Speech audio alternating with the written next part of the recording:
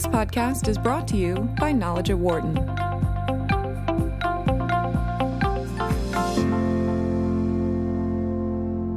Well, one of the areas of the U.S. economy hit very hard by the financial crisis in 2008 was the auto industry.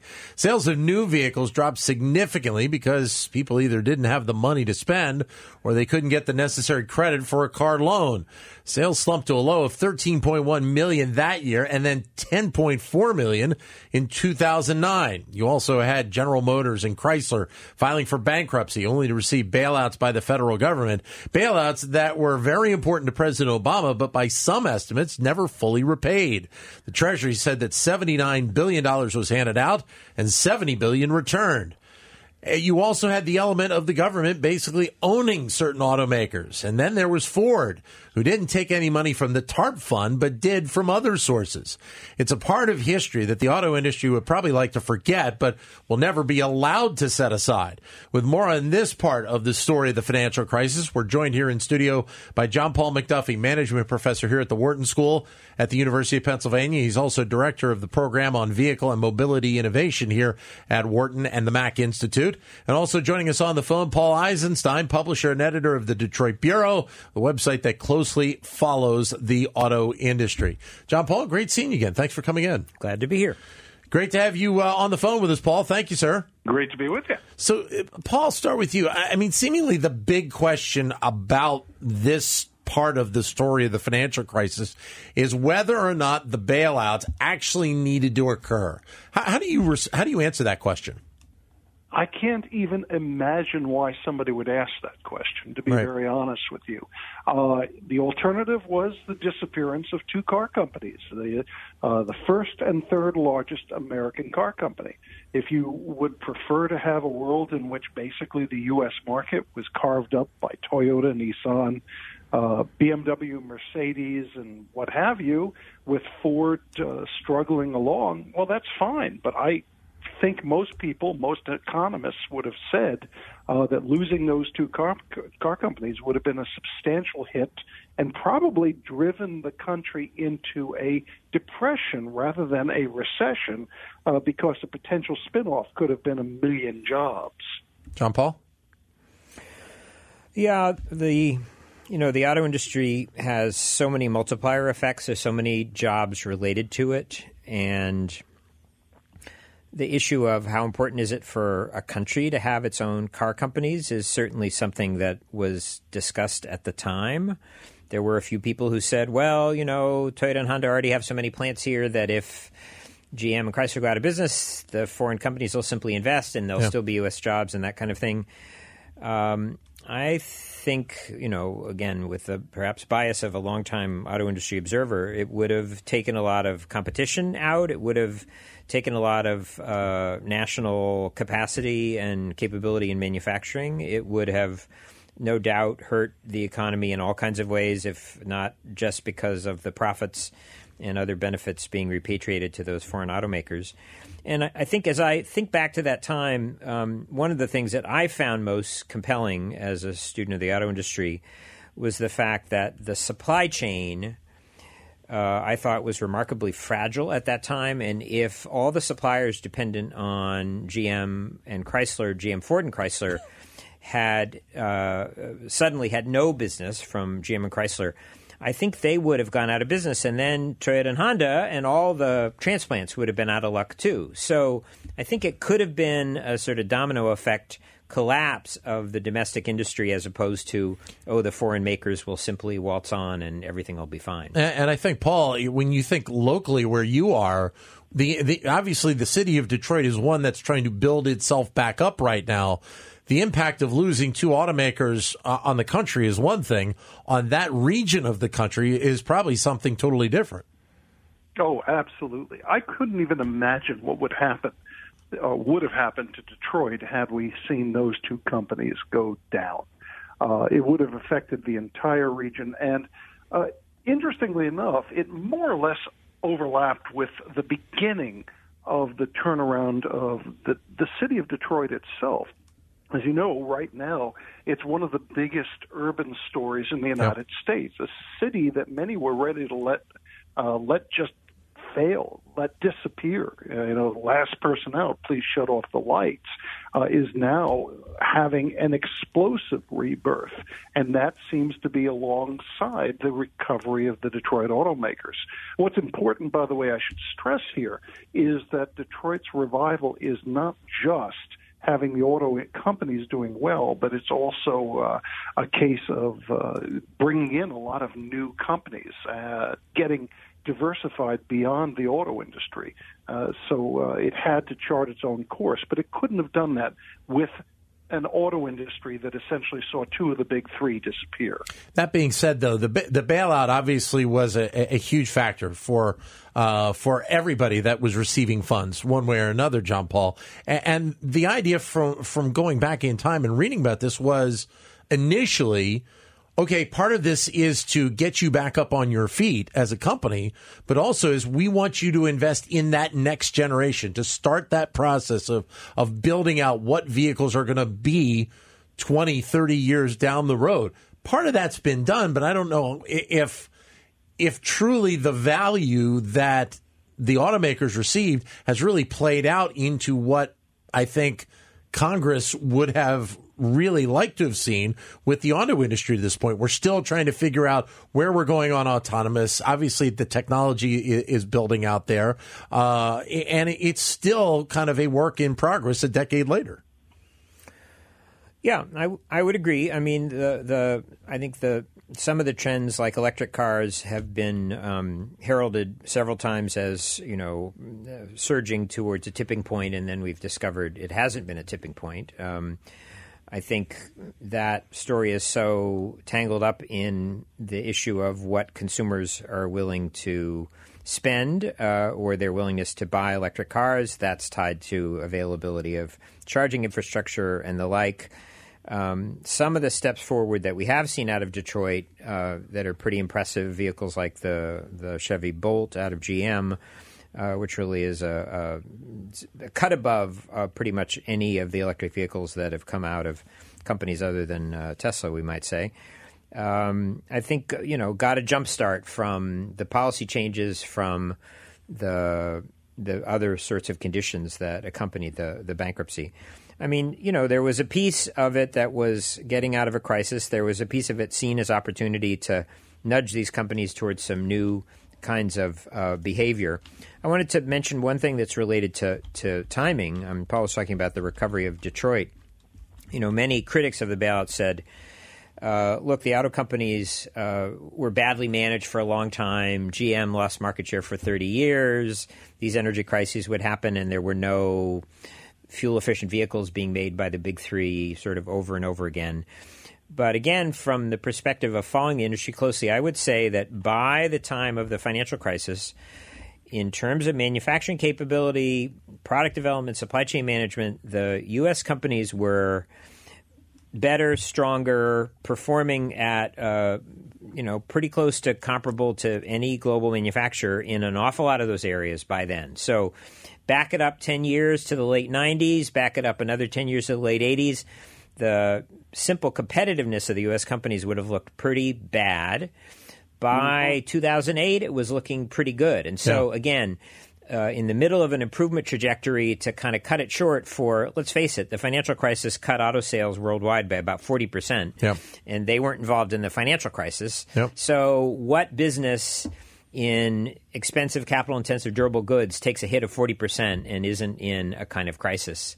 I think it was easy, to my mind, not to think of this as you're bailing out a company that's uncompetitive and behaving badly, and more you're investing in a super important part of this country's manufacturing capability for companies that are already on an impressive improvement trajectory. Paul, I'll let you answer that, but I also want to have you touch on also the fact, we talk about the auto industry and the automakers, but it was also the lenders as well.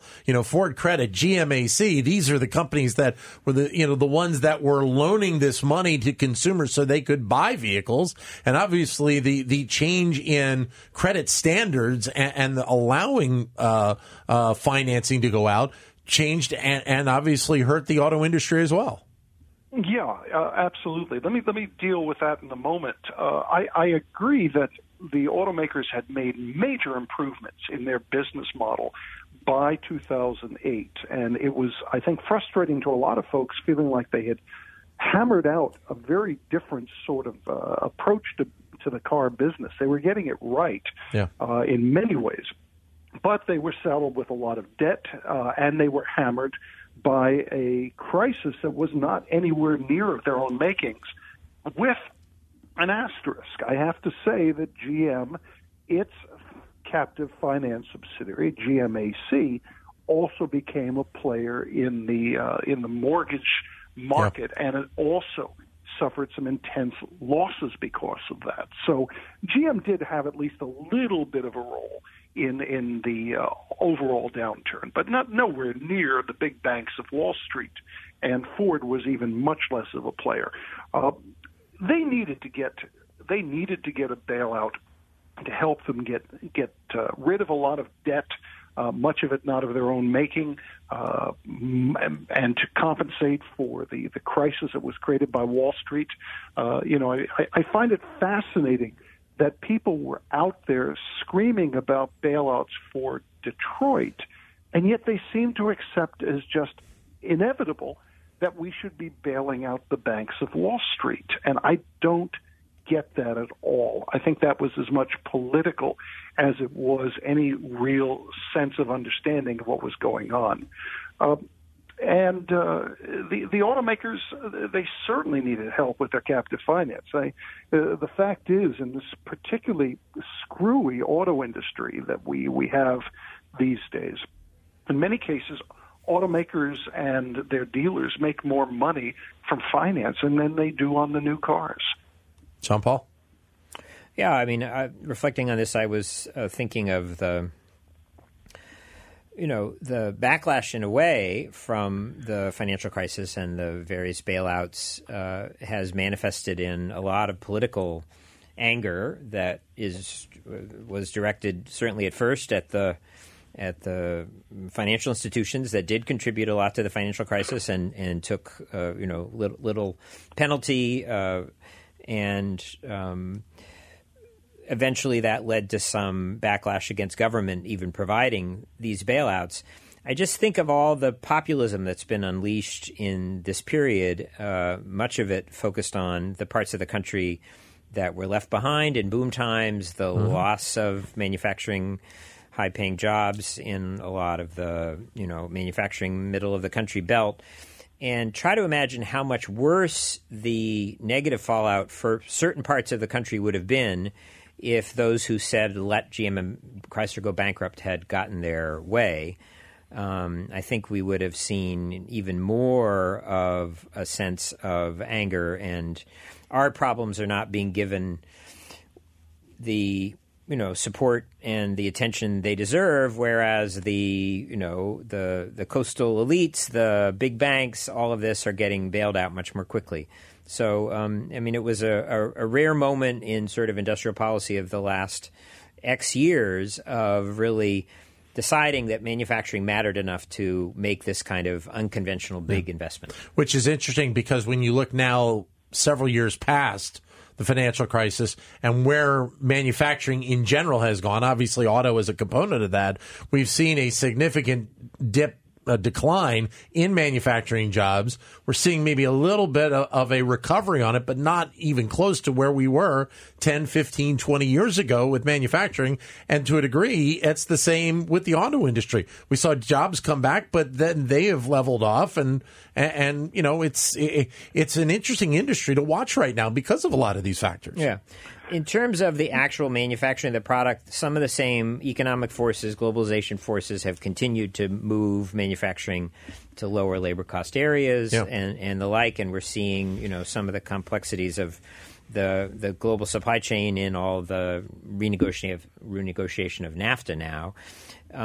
This is back to a little bit of the rebirth of Detroit. I know some researchers who've done a careful look at Detroit as a Detroit area, metropolitan area, even including over the border a bit into the parts of Canada that do a lot of auto industry stuff, as a source of patents and other sources of new innovations. That area now greatly exceeds a lot of other parts of the country, even in other technologies like high tech. And the patents are either within that extended region or they are co-authored patents with other auto hubs in, Stuttgart or in Tokyo or in other parts of the world.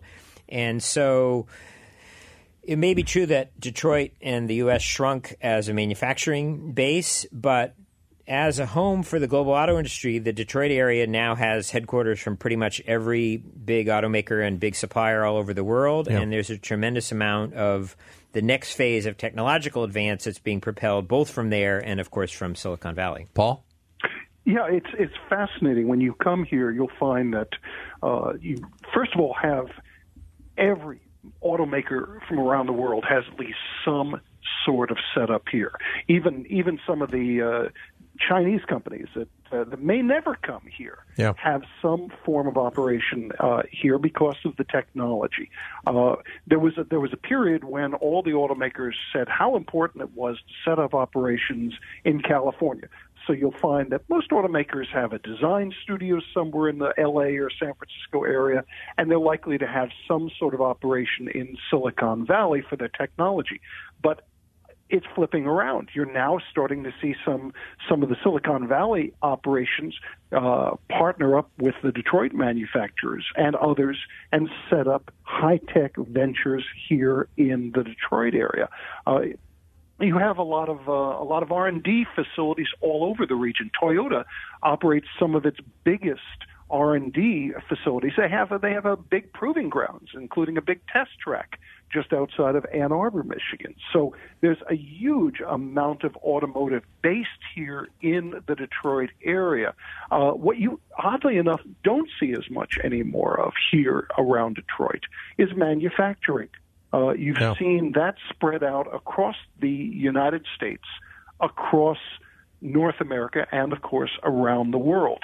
But you're seeing a lot more come into the United States. The number of plants that Toyota operates is, now over a dozen assembly plants or major parts like engines. They're ready to open up a new one in a couple years. They're going to be opening a joint venture facility down south with Mazda, for example. So while globalization has hurt the auto industry more generally, let's get away from just the big three, but the auto industry as a whole, it has helped the U.S. to gain a lot of foreign manufacturing. You're seeing a lot of companies, startups, in many cases funded by the Chinese, setting up operations. There's going to be probably a number of electric car plants out west in not that many years, operated not just by Tesla, but by Byton, by Faraday Future, which seems to be making a comeback after running into financial problems, and so on. Globalization actually can help. Here's a little tidbit for you. Who do you think, let me ask you this, Dan, who do you think is the number one automotive exporter from the United States? I'm talking fully assembled vehicles. I'm going to guess it's probably not one of the big three. You're right. How about Toyota? Nope, BMW. BMW. Oh, okay. That was going to be my guess. Only because they make their SUV line here, right? And they only here, so they have to sell it. That's true. Through export. That's right. Right. Yeah, so what happens is with globalization, many automakers, first of all, automakers try to build where they sell when possible. Sure, yeah. There are some exceptions. In some cases, it makes sense to have regional operations that act as world centers for specific products, and that works very well in SUVs, for example, and sometimes sports cars and the like.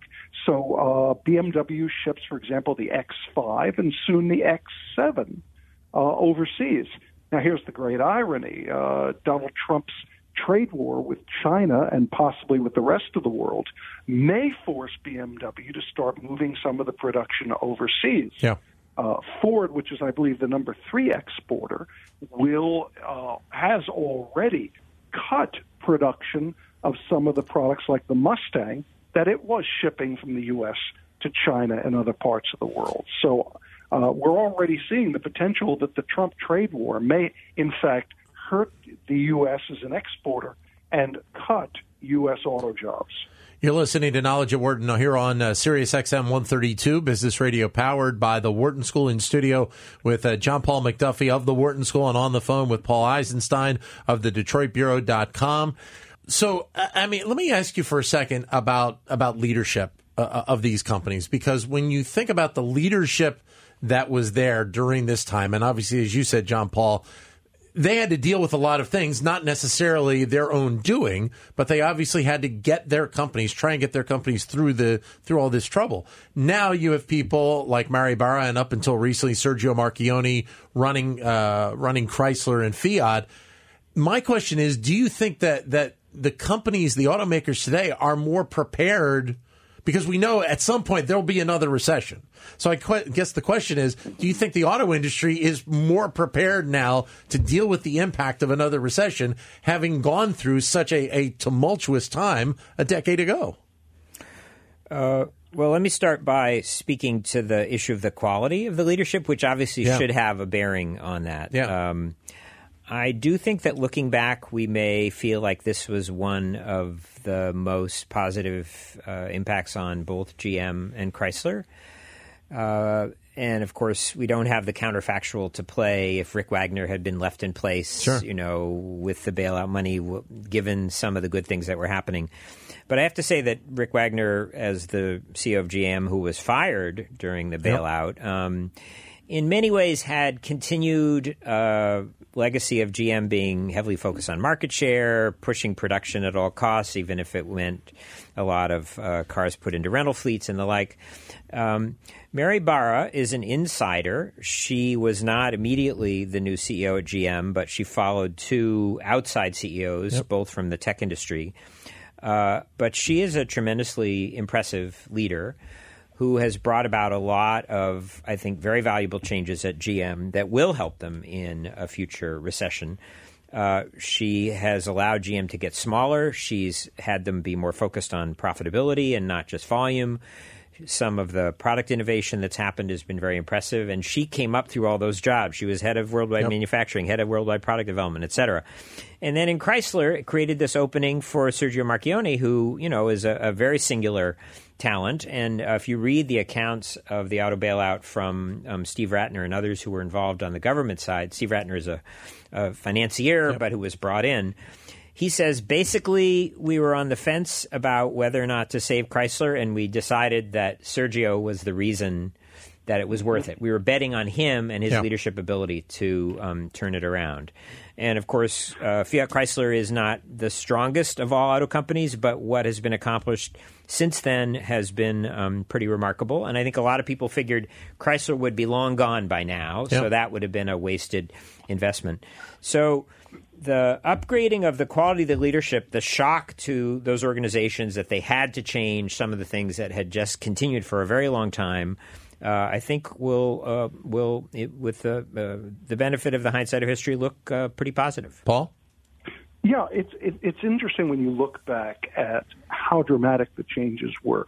Now, going into the recession, Ford either was incredibly prescient or incredibly lucky.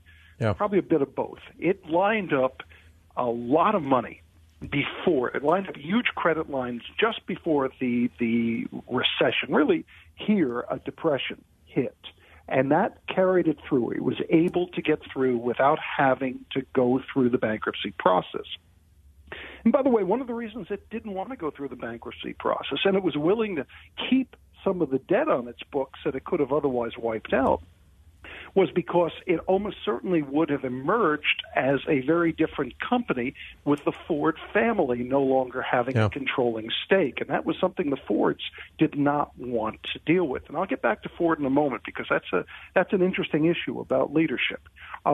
Yes, Mr. Marchionne was the reason that Chrysler was bailed out. President Obama himself said that he was reluctant to give it the bailout it needed to survive unless it had a white knight. Along came Fiat. And Mr. Marchione was far from done by the time he passed away, just 2 months ago. So we still have a lot of questions about what will happen to FCA long term. They're downplaying, oddly enough, the two companies that give the company its name. The two brands, Fiat and Chrysler, are all but disappearing. So that is still a very, very serious company in transition. And we will have to see what the new CEO, Michael Manley, who's headed the very successful Jeep division, will be able to do as a successor to Marchione. GM, Mary Barra, is a change agent who grew up inside. And that's so unusual because GM seemed to develop Me Too type of leaders. It just didn't make many changes. Yeah. She has done some dramatic things. This was the world's largest car company, and she has not just been willing to accept the position as number 2 or 3, but she has walked out of key markets. She sold off GM's European operations, closed their retail market in India and Russia and South Africa and so on. So she is very willing to do things that mean a smaller company but a more profitable one. As to getting back to Ford, you had Alan Mulally, the Boeing executive, come in and shake up the very foundation of a corporate culture that was totally dysfunctional. Yeah. Unfortunately, his chosen successor, Mark Fields, did not seem to just make it work, and he was replaced, as you know, in May of last year. The question is what's going to happen with Jim Hackett, the former football player, CEO of Steelcase, the furniture company. His early tenure is not going very well right now. It's very controversial. The stock is approaching a 6-year low, and a lot of people are wondering whether he is going to be able to position the company to succeed. It's uncertain if they're not going to need another shakeup there. Great having you both with us to look back at the auto industry during this period of time and to look ahead as well. Paul, thanks very much for joining us from Detroit. Hey, it's great to be with you. Thank you, sir. John Paul, as always, great seeing you. Thank you for coming in. Good to be here. For more insight from Knowledge at Wharton, please visit knowledge.wharton.upenn.edu.